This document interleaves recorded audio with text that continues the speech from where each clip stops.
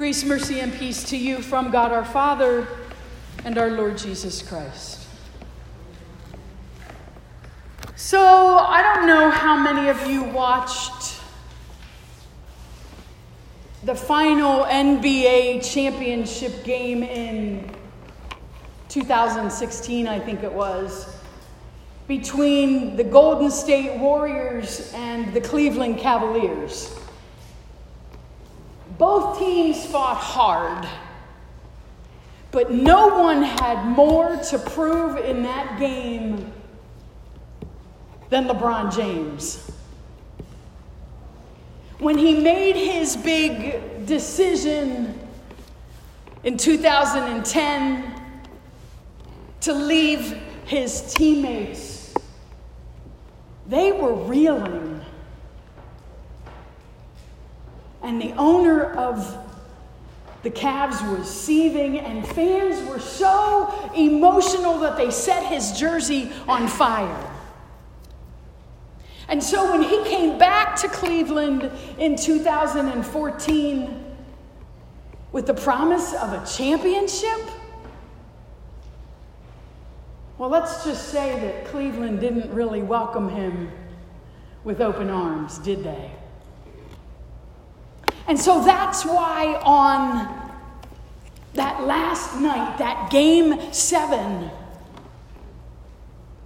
the entire nation was hooked.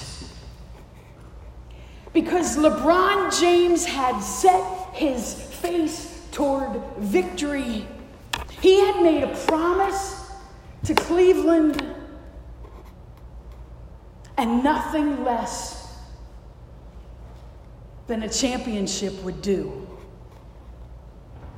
And he had his game face on, and he played like a man possessed. Because this had been his goal all along, to bring that championship to Northeast Ohio, to silence the naysayers once and for all. And he made good on that promise. He never looked back, and the effort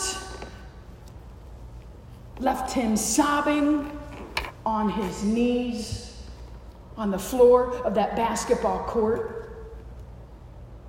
The raw emotion and the relief even of having earned his place among Cleveland fans once more was a pretty powerful thing to witness. Our gospel writer for today tells us that when the days drew near for Jesus to be taken up, he set his face toward Jerusalem. It's kind of an odd phrase. And yet, when you watch a game like this one, and then you read these scriptures, you can't help but understand the meaning immediately. It's that game face. It's that focus. It's that single-minded heading towards a purpose, towards a goal that allows for no distraction along the way. Jesus set his face toward Jerusalem. He knew the fate that awaited him.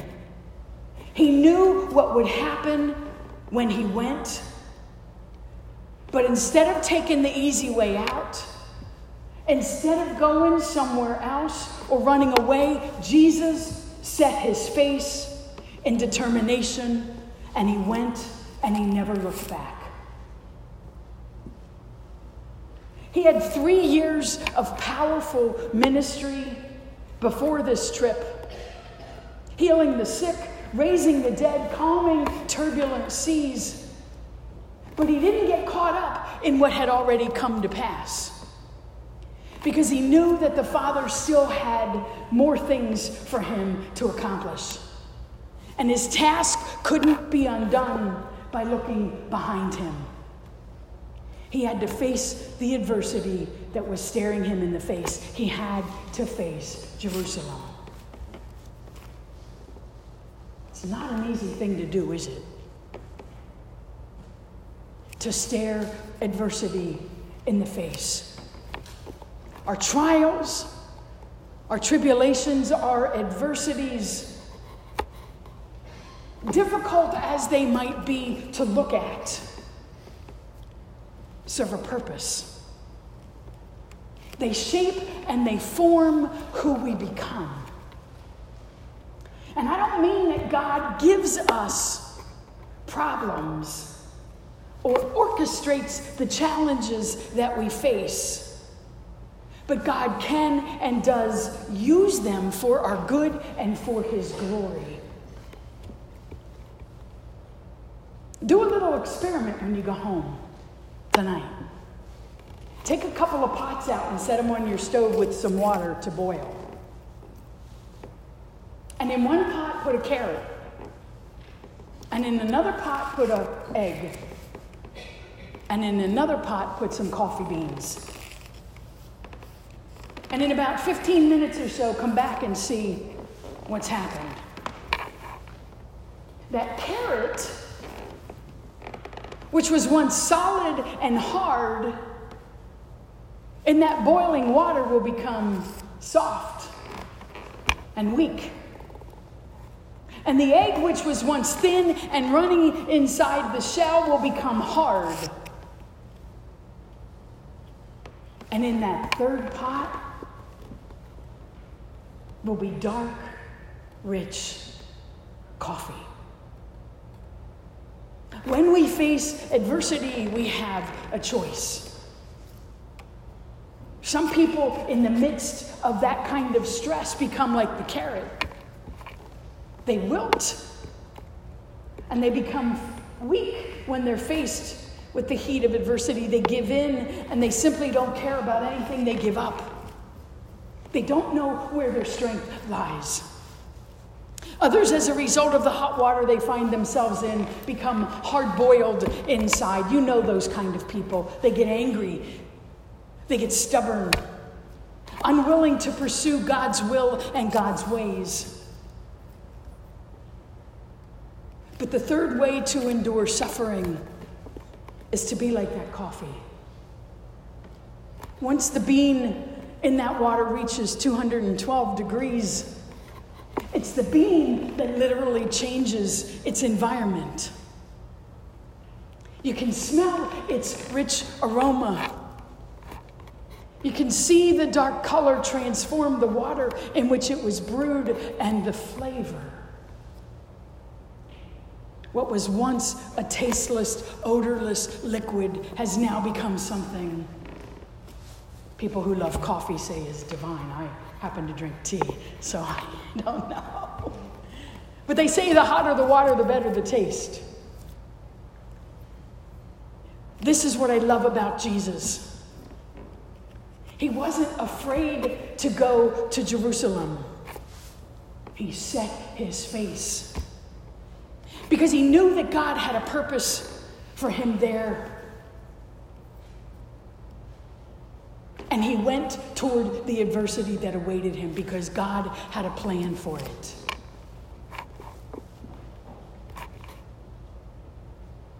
Probably one of the most frustrating things for Jeff and I as parents were the many times we faced the adversity of Children's Hospital for our oldest daughter. Interestingly enough, time and time again when we were there, God would place somebody else there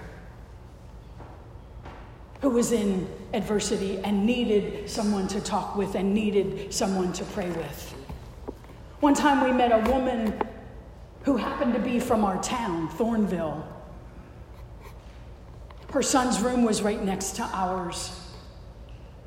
And as we talked with her, we found out that while she had been recovering from cancer 6 months earlier, her husband had left her. And now her 4-year-old son was in the hospital with fluid on the brain, and they couldn't figure out why. And as it turned out, we had many opportunities while we were there to pray with her and to bring God into that situation, offering comfort and peace. Despite our own frustration over one more hospitalization for Becca. God had a purpose and a plan for us there.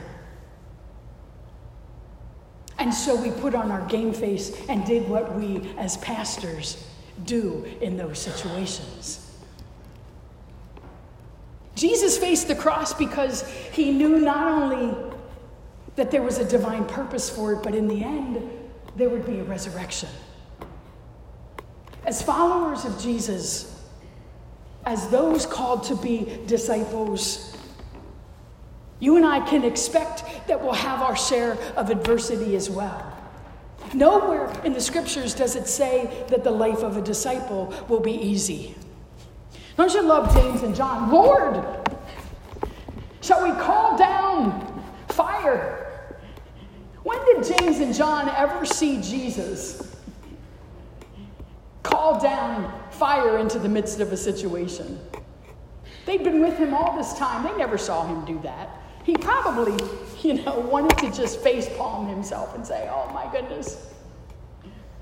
As far as I can tell from the Gospels, a disciple is essentially one who follows Jesus, who tries to do what Jesus did, live like Jesus did, and work for the kingdom as Jesus did, and be willing to sacrifice out of love like Jesus did. Which I gather means experiencing some of the same stuff as Jesus did.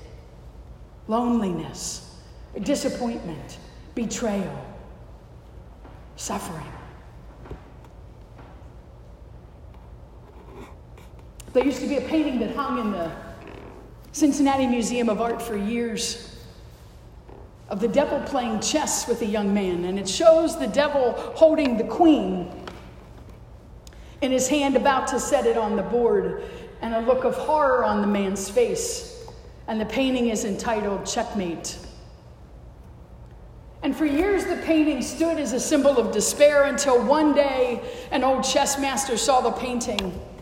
And the story has it that he stood there transfixed by that painting for quite some time. And then he suddenly smiled and said, I've got good news for that young man. After the devil makes his move, that young man has one more move. This, my friends, is why Jesus could set his face toward Jerusalem. With God, there's always one more move. Sin and suffering, pain and sorrow are never the last words in our lives. God is. And yet we find all kinds of good reasons to put off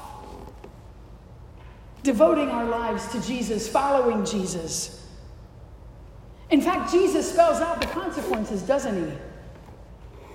He's homeless. And to follow Jesus wherever he goes means sharing the lot of the Son of Man.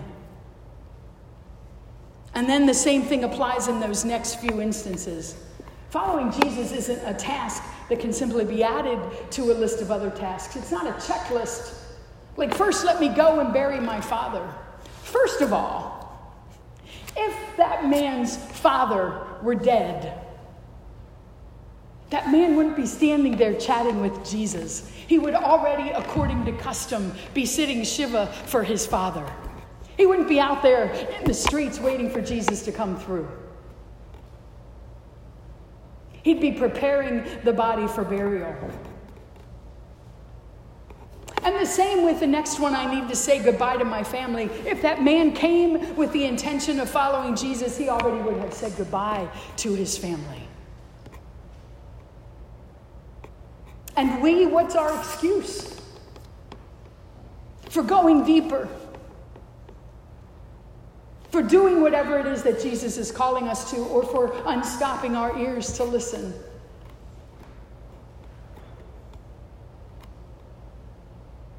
Maybe when the kids are a little older, some say, now that I'm retired, there are a few things I want to do on my bucket list and check off first. Or the kids have soccer, or they're on a travel team, or you fill in the blank. Truth be told, there's no particularly good time to start following Jesus as he calls us to. We just do, or we don't. We can't, as Jesus says, plow a very straight line if we're looking backwards. We might as well not plow at all. And I don't think that Jesus means that last line as a threat about being fit for the kingdom, but more as a description. The other way to translate fit is useful. You won't be useful in the kingdom if you're really not sure you want to be there. Either we're disciples or we're not. But there's no halfway. My brothers and sisters, as you study with your small groups this week, as you go deeper with your small group this week, ask the question, what does it mean to put on your game face? What does it mean to be single-minded in your focus toward following Jesus? What does it mean for you as an individual? What does it mean for you as a family? And what does it mean to be all in? In the name of Jesus, of course. Amen. Will you stand with me as we profess our faith in the words of the Creed?